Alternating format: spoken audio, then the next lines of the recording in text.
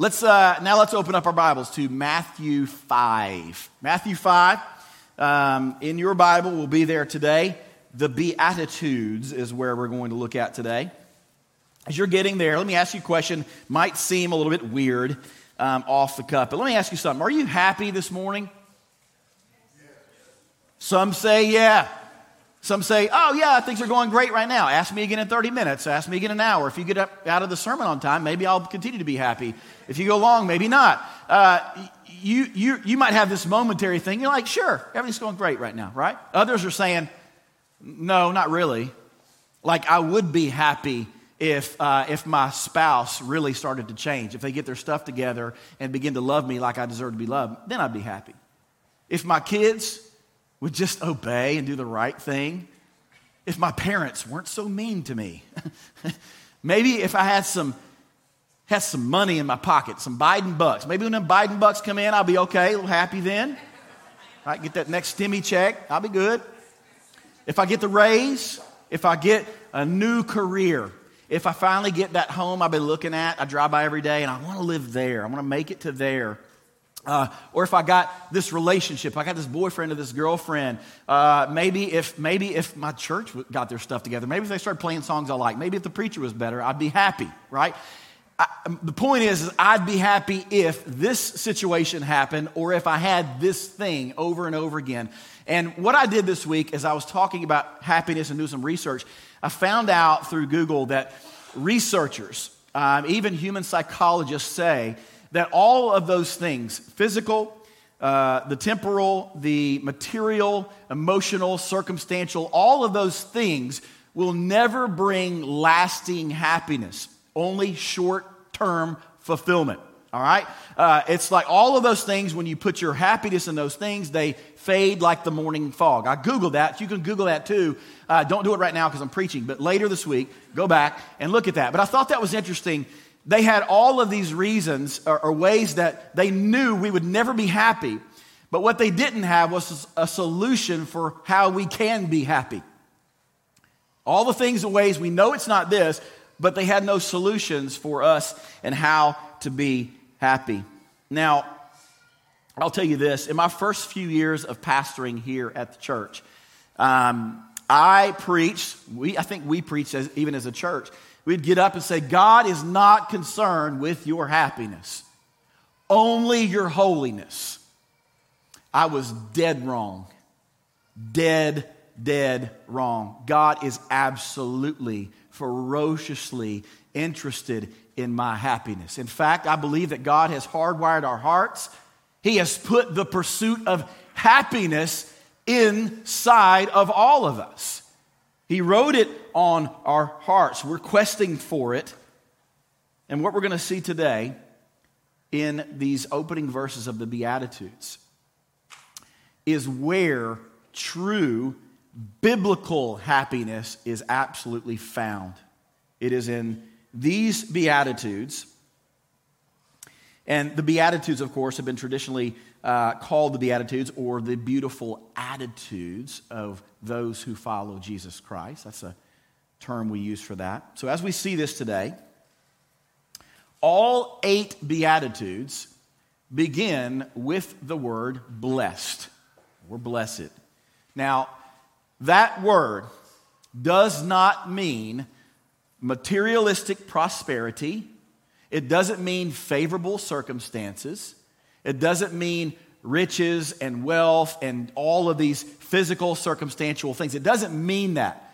Blessed is a biblical happiness. The word translated in the original language, it's happiness. Blessed means happy in God. Blessed, every time we're going to hear that today, it means happy in God. It's someone, the blessed man, the blessed woman, is someone who's so happy in God that their life is absolutely flourishing. It's good, it's rich, it's purposeful. And then when all of these other situational and circumstantial happinesses fail, our happiness in God never fails. It's a root in the middle of all of those things. We're just so happy in God. And then what happens when someone is happy in God? then they can be happy in their horizontal relationships with one another. The first 4 Beatitudes are specifically in our relationship with God, and the last 4 are in our relationships with one another. So being blessed is being happy in God. It's the idea of Christian hedonism. You might have heard that term before. But the idea of Christian hedonism is this idea that God's chief concern, His glory, that's His chief concern, His glory and our happiness are one and the same. That we are most satisfied, when we are most satisfied and most happy in God, then God is most glorified. Listen to what a Puritan preacher, Thomas Brooks, said about this. God is the author of all true happiness. He is the donor of all true happiness. He that hath Him for his God, for his portion, is the only happy man in the world. So if you're here today and you long quest for happiness, and I think we all do, I want to tell you that happiness is the way of Christ today. Happiness is the way of Christ. Now, there's another meaning for this word blessed as well. It doesn't just mean us being happy in God. It also means God being happy with us. The word blessed here also serves as the approval of God. So as we practice these Beatitudes, we're going to see these Beatitudes, when we do practice them, we receive the smile of God, or as Max Lucado said, the applause of heaven.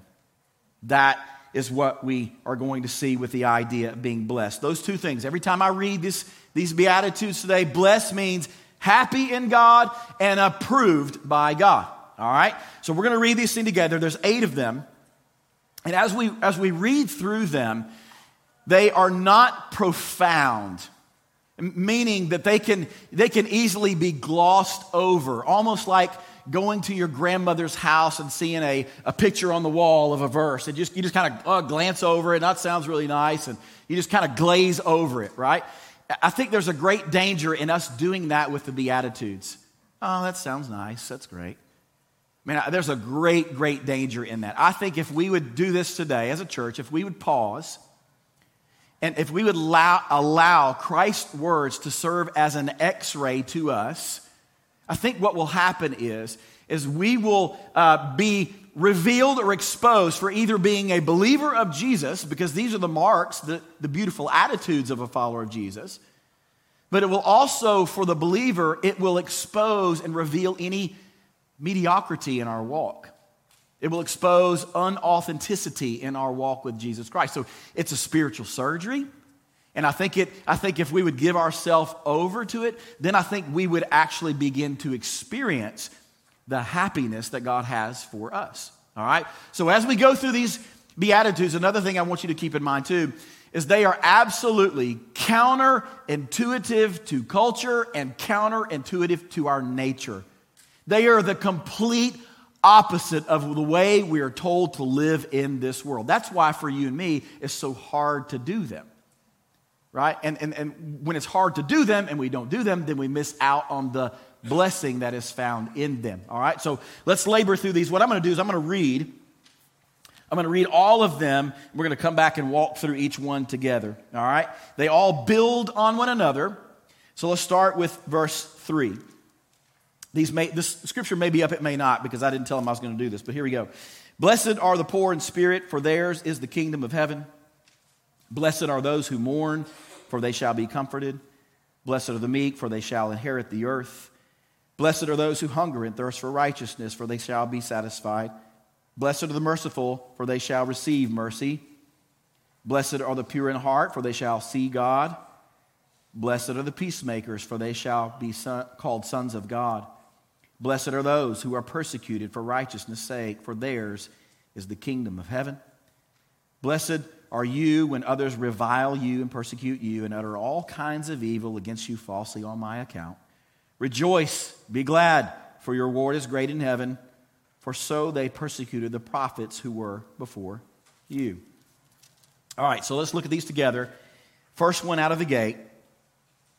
Blessed are the poor in spirit, for theirs is the kingdom of heaven. You can subtitle this section or this beatitude, the riches of poverty. The riches of poverty. This first beatitude, I would call this the bedrock of the Beatitudes, meaning all other 7 are built and stand on top of this first one.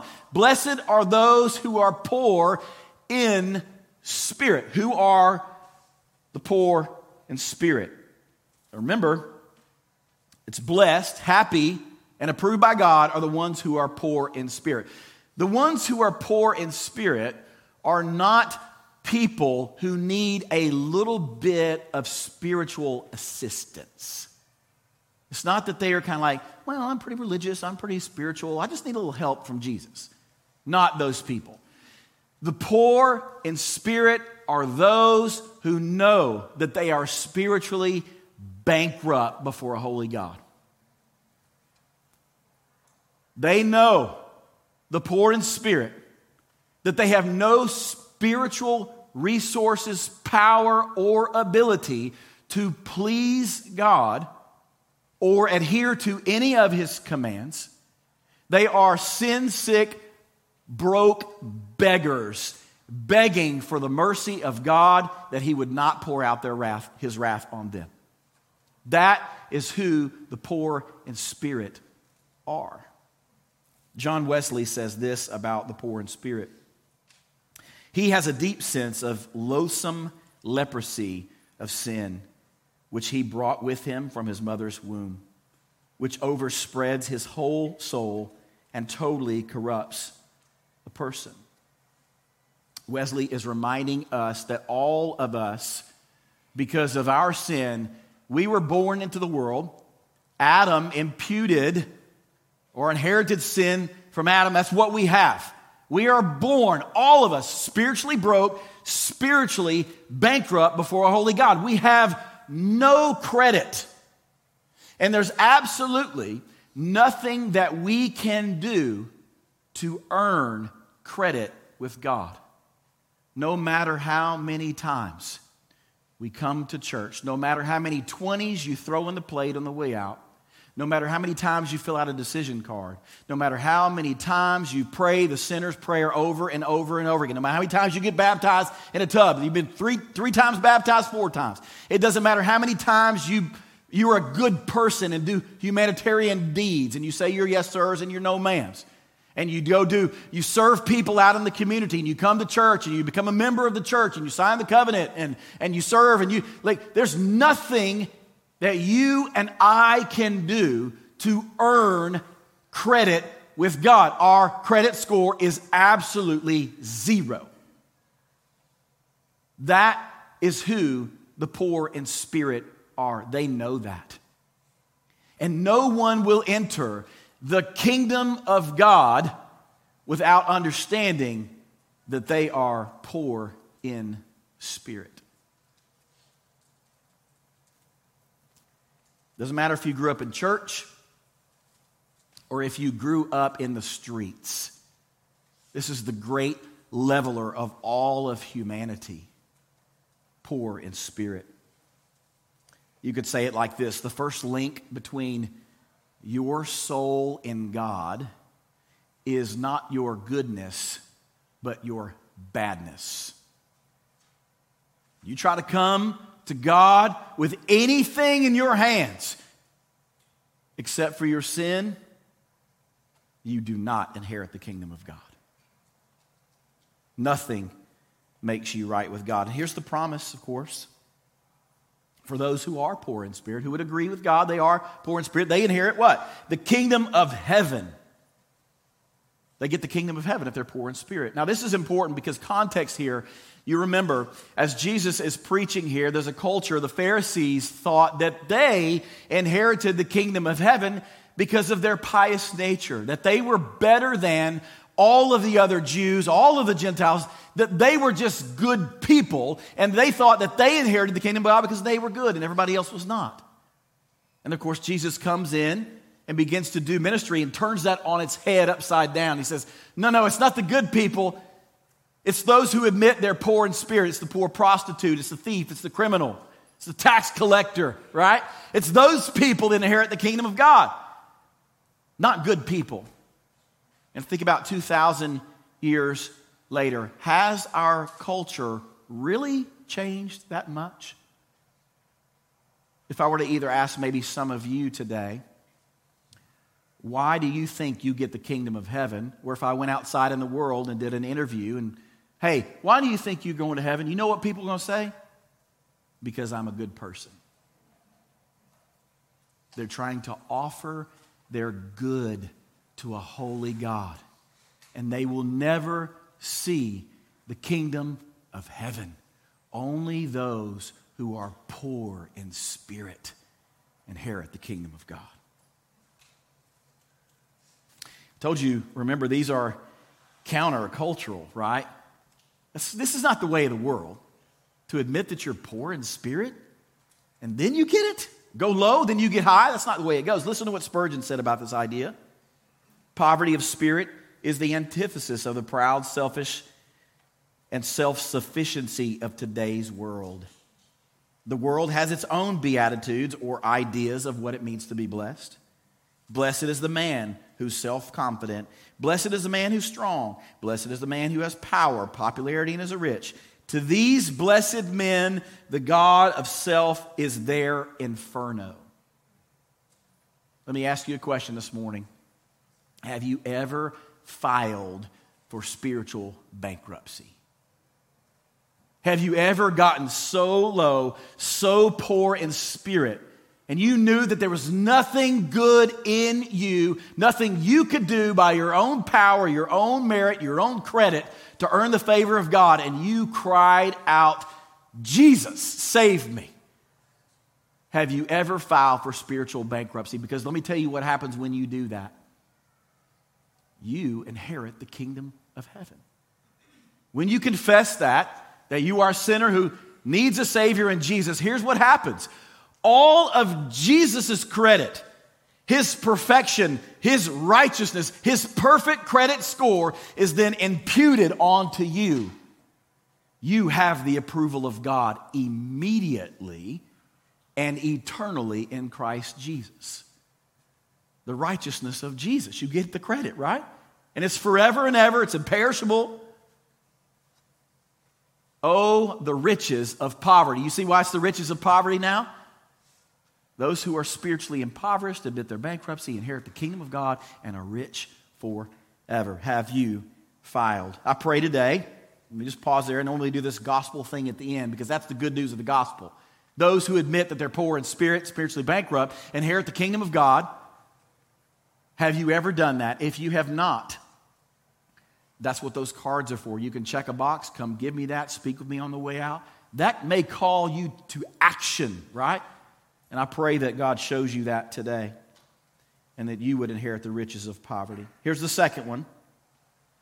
They all build upon one another. The second one is, blessed are those who mourn, for they shall be comforted. You can translate this as, blessed are, let's see, let me make sure I say this right. Blessed are those, happy are the unhappy. Happy are the unhappy. Now, what kind of mourning is Jesus talking about here? He's not talking about mourning over the loss of loved ones. He's not talking about the mourning of hardships in our life, mourning of rebelling children, mourning that, grieving the world, like looking at the world. He's not talking about mourning over those things. He's not talking about mourning over other people's sin or the sins of the world.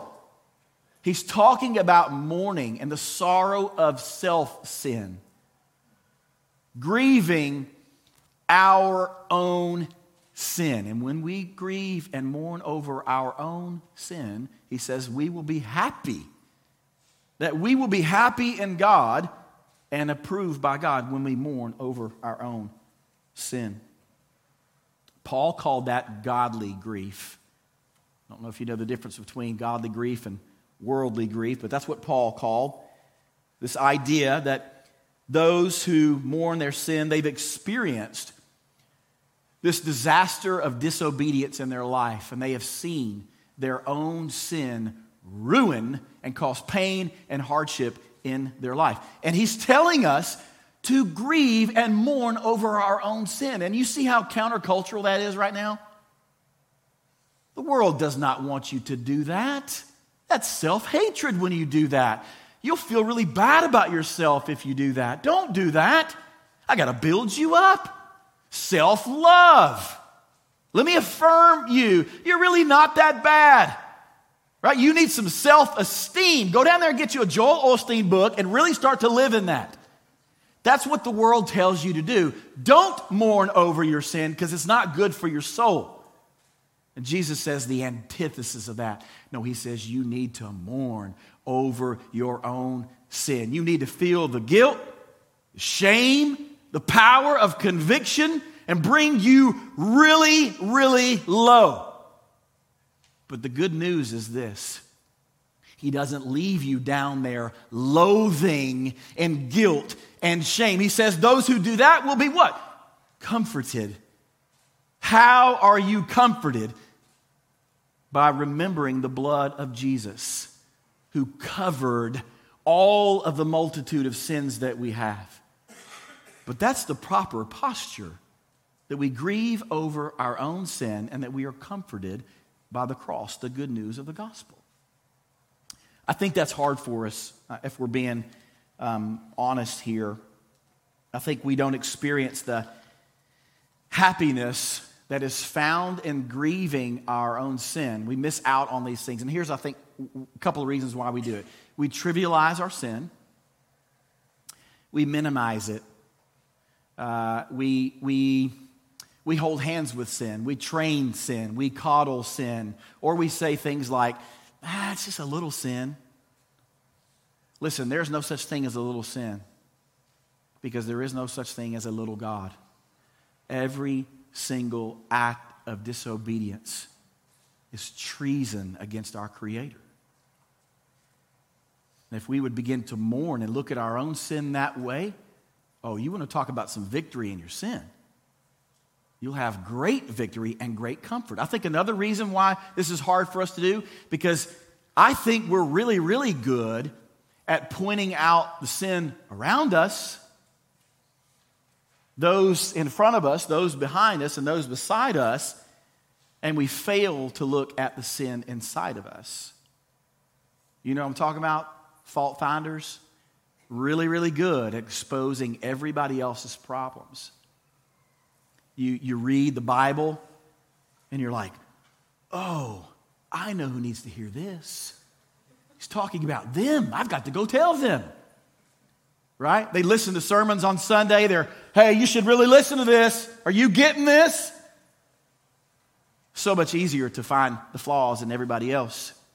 But if we would do the hard work and remember, when we get our Bibles out, and as we walk through our life as followers of Christ, the greatest problem that you're going to have in this world is not outside of you, it's inside of you. It's called sin.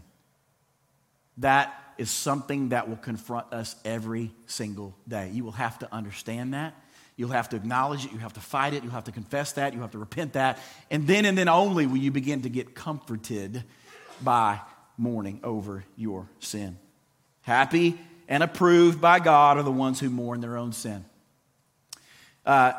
Something you can do here. If you don't mourn your sin and you don't grieve over your own sin, what do? Oh, you ask the Lord to heap a pile of conviction on you through the power of the Holy Spirit. That's what you do. You beg God, God, give me conviction. Give me your grace, right? You ask the giver of those things. And I pray that you begin to do that. If you don't grieve it, God, make me weep over my own sin. Because when you start to weep over your own sin, then you can fight your sin, then you can lead to repentance, and then that leads to comfort of God. Let me go to the next one. Blessed are the meek, for they shall inherit the earth. Blessed are the meek. They shall inherit the earth. Meek are the humble, quiet-spirited, the gentle, self-sacrificial people who walk through the earth. It seems as if they are being pushed out of the world, that they have no inheritance, no portion of the world, but it says here that the meek will inherit the world. See how countercultural this is again. That's not the way of the world. Look at the context here. It's very important that we remember who he's talking to in the point here. The Jews deeply desired to be freed from the oppression of Rome. And so they wanted a warrior Jesus to put the sword to the throat of Rome, take it back by force, courage, strength, right? That's the way they wanted to. They were called zealots. And the zealots wanted to take the kingdom of God by force, sword, power. And then we understand that as Jesus comes in and he begins to teach that that's not the way. Peter, put your sword away, man. Those who live by the sword die by the sword.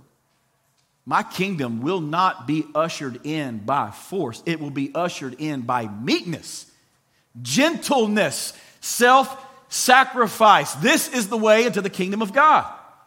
And as I said, this is not the way of the world. So as you and I walk through this world, we are meek, gentle, lowly, self-sacrificial. And it's going to seem that we're losing, being pushed out of the world into the margins. But those who are faithful to the end, they will inherit the world. Be meek, be happy, and be God approved. Next one. The way they build on each other, you have to see. So if we're saved, poor in spirit, then we have contrition or conviction, then we are meek, we're measuring up. Then now what that should happen is that the desires of our heart will become different than the world. And this is the next one. Blessed are those who hunger and thirst for righteousness, for they shall be satisfied. Have you ever fasted for more than a day? I think probably everybody in here, maybe not everybody, have fasted for more than a day. A few years ago, Life Point, we did a 3-day fast. And me and my family walked through that. Maybe some of you did that as well. And let me tell you what. By day 3, Fords were hungry. Okay? And I mean hungry. I don't just mean, I'm hungry. No, I mean hungry. Right? And so we were all dead set on breaking that fast at what I believe is the best pizza place ever, Sir Pizza. I'll die on that hill. All right? Don't go to war with me. But anyway, we're preparing for this fast. We're going to break this fast. And I mean, church that day, there wasn't a lot of hanging out after. Not a lot of fellowshipping that day, right?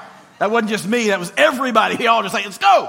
So we're out there, and I'm telling you what, sparks are flying from my plate. You don't get in the way. I'm breaking the fast here, and I'm eating, we're gorging, and all those things. And let me tell you what, no one questioned my hunger that day.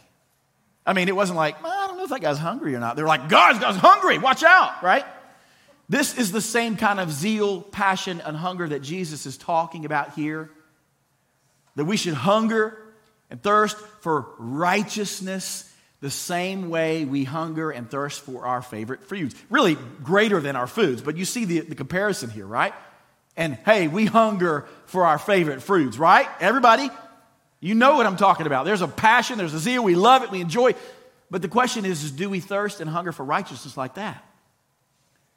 Do we get satisfaction and joy and pleasure out of eating and drinking righteousness the same way that we do food? Now, everybody hungers and everybody thirsts. People of the world look for things to try to satisfy that appetite. Food, they look for food. Maybe food will do that thing for me, right? We see people abusing food all the time. Sex, money, relationships. There's this inherent appetite inside of us, and we just want to feed it so it will be satisfied. A boyfriend, a girlfriend, money, job, career, like I said, all those things. We try to fill this appetite, only the problem is it never satisfies the appetite. It does for a minute, like my Sir Pizza, right? But then that goes away. And then you're left hungry again, and again. Jesus is saying those who hunger for righteousness will always be satisfied. The righteousness he's talking about here is a personal righteousness. He's not talking about positional righteousness. Positional righteousness is the righteousness that God imputes upon you when you trust in Jesus.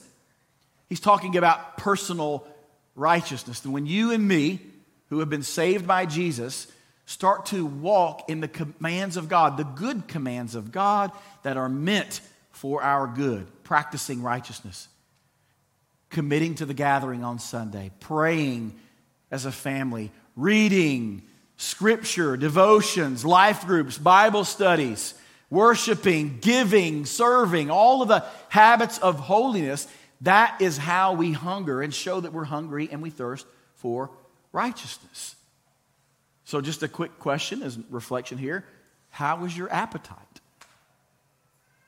What is your appetite for? What are your taste buds for? What does it for you? If it's all of those other things and you're looking for satisfaction of your appetite through relationships, money, a job, career, friends, fame, fortune, popularity, approval of others, whatever it is, you will never be satisfied. Man, feed, drink, eat off of the righteousness of Jesus Christ, and you will always be satisfied. Here's the next one. Blessed are the merciful, for they shall receive mercy. So happy, blessed, approved by God are those who extend mercy because they will receive mercy. Mercy is undeserved, unmerited favor on someone who's suffering. Someone who doesn't deserve it. They're suffering. It's their own fault. They're doing it. And they really don't deserve mercy. But mercy is extending mercy to them, favor, even though they don't deserve it. Where in the world have we seen something like that before? Where? God, us, sin, suffering, wicked, rebellion. We don't deserve the mercy of God. We deserve death forever and ever. And what was God's posture towards us? Did He leave us where we are? No, He chased us. He pursued us with His great mercy through Jesus Christ. He gave us what we don't deserve, salvation and life in Christ. And He chases us all of our days with mercy and goodness still. So those who understand that, and they've been brought really, really low, poverty in spirit, that they know they received the mercy of God. So then now they look out horizontally and they say, okay, well, I have to extend mercy. Like you can't just love to be a recipient of mercy and then not extend it to other people. We can't look around at people and be like, oh, they're getting exactly what they deserve. They deserve to suffer. Look what they've done. Leave them alone, right? No, we have to move towards them, and as we extend mercy to them, we also will receive the mercy of God. We still need His mercy, by the way. Let's go to the next one. Blessed are, there's really three here. There's the blessed are the pure in heart, the peacemaker, and the persecuted. So let's look at these three P's here. Blessed are the pure in heart, for they shall see God. If you are someone who is pure in heart, what does that mean? It means you are someone who detests falsehood. You hate hypocrisy. You are who you say that you are.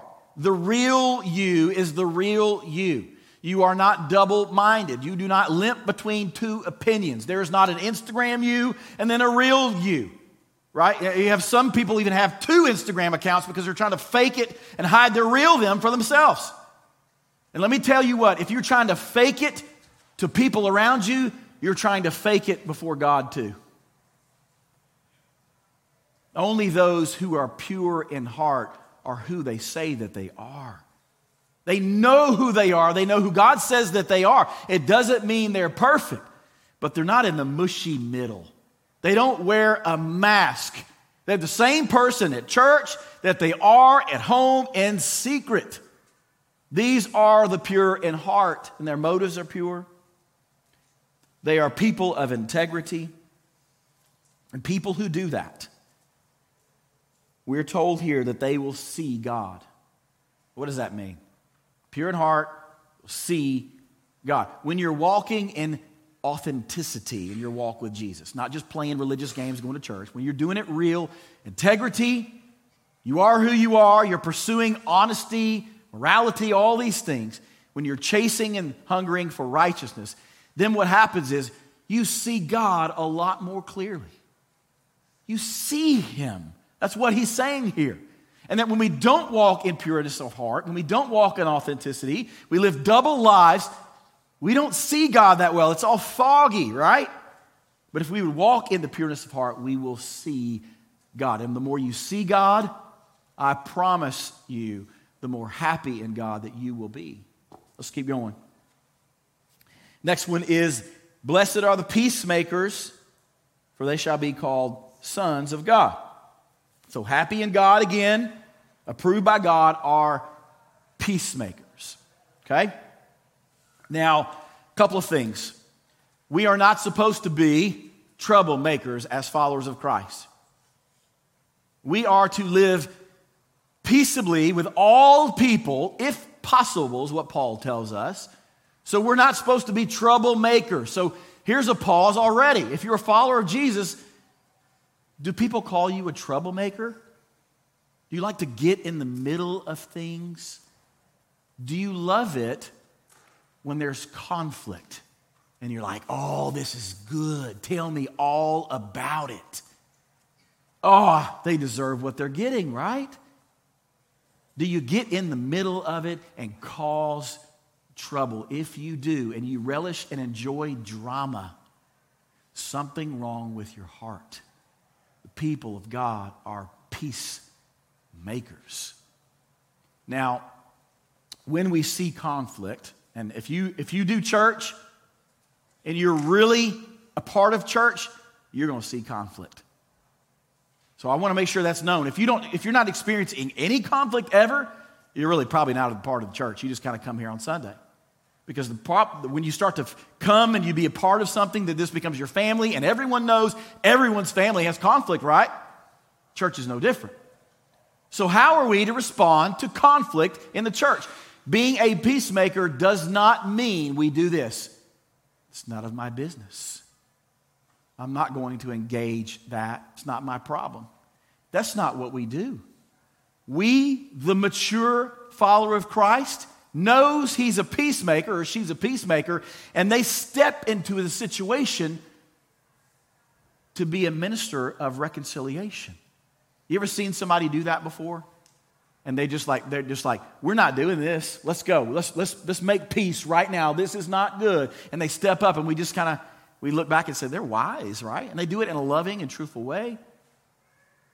So church, if you have conflict in this church with anyone, how are you responding to it? Are you talking about them? You marveling over the conflict? Or are you stepping up and saying, I'm going to be a peacemaker and I'm going to lovingly step into this situation?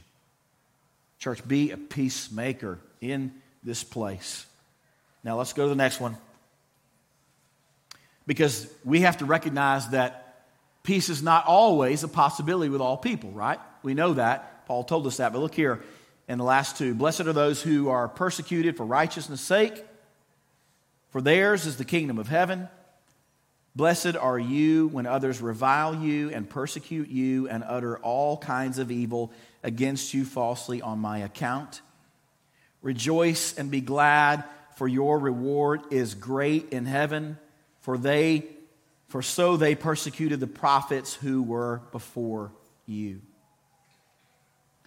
Blessed, happy in God, approved by God are those who are persecuted for righteousness' sake because of their faith. You just think about that for a minute. You will never, ever hear that from a prosperity preacher.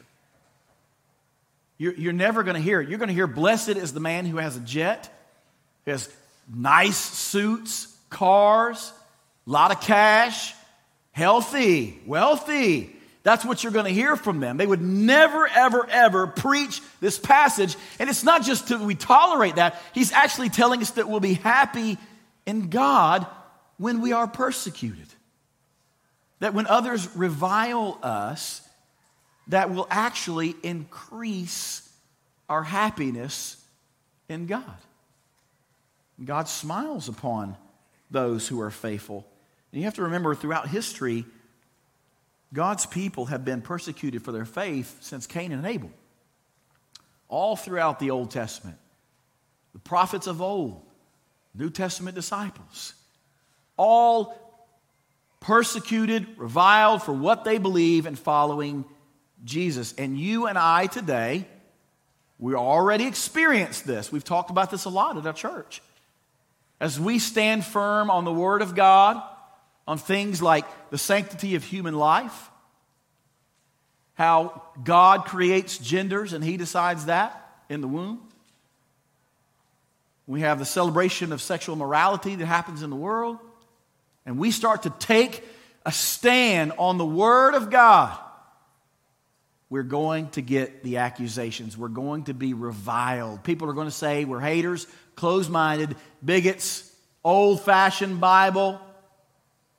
They're also going to accuse us of not being loving. And you better get ready for it, because this is where people will buckle.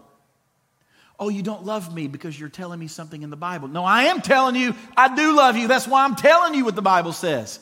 Because your way is not the way, and your way is pain and suffering and hardship. This way is not just the right way, it's the good way for you to flourish in your life. So that's my heart. That should be your heart. But let me tell you what, you got to be ready.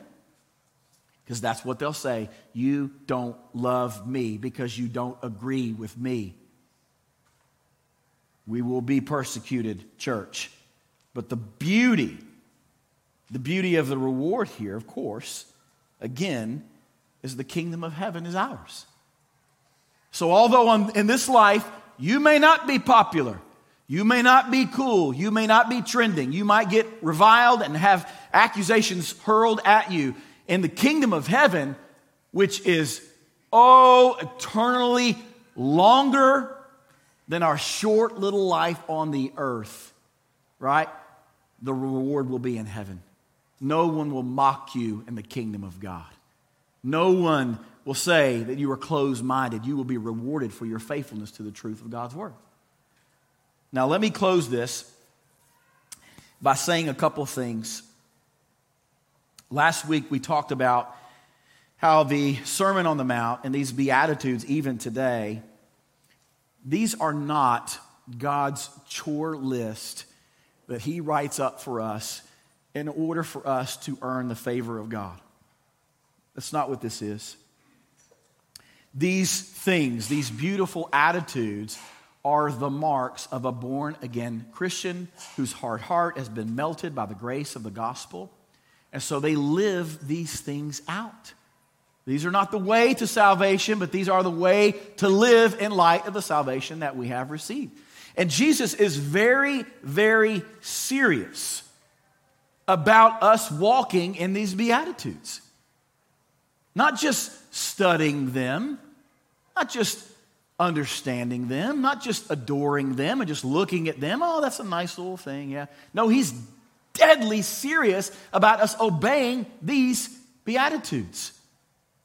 In the 1800s, there was a man who was a wealthy businessman in Boston. He was a very outwardly religious man, so he was a church man.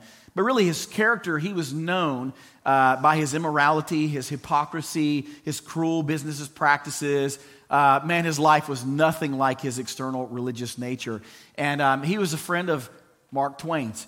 And he would often tell Mark Twain that he longed for the day to go to Israel to do a pilgrimage, to go to the mountain where Jesus preached the Beatitudes. Oh, I can't wait to go there, he told Twain. Oh, I can't wait to go to the place where Jesus preached the Beatitudes. Oh, it's going to be great. What do you think, Mark? Mark said in his quick wit way, he said, hey, I've got a better idea. Why don't you stay here in Boston and obey them? Church, these Beatitudes are not meant to be studied. They aren't meant to be adored, marveled, appreciated, glossed over, or experienced. They are meant to be obeyed. Where in your life, if you hold up the mirror of the Beatitudes, what does the mirror reveal in you? When you align your life up to practice the Beatitudes, listen, it's not just so that God will be pleased with you, although He is. This is where your happiness is absolutely found. And I want that for you. I want your good, your joy, flourishing life, and it will be found in how quickly you and I can submit ourselves to obeying the Beatitudes. So I pray that you do the work, the x-ray, the spiritual surgery, the looking in the mirror, and that the Lord would just bless you with great abundance and flourish with happiness that's found in these Beatitudes. Let me pray for us today. Father, we love you. And you have shown us, you have revealed to us the mystery of happiness in the world. You, as I said, Father, you imprinted it on our hearts, the pursuit of happiness, and it's not a bad pursuit. But you have revealed the authentic, true, biblical way to happiness, and it's through Jesus. It's through Jesus Christ being poor in spirit, saved by Jesus, and then walking in these beautiful attitudes of your people. Thank you for calling us out as citizens in your kingdom, for telling us how to live, and for God giving us purpose in this world. God, empower this church to move for your glory. We love you. We praise your name in Jesus. Amen.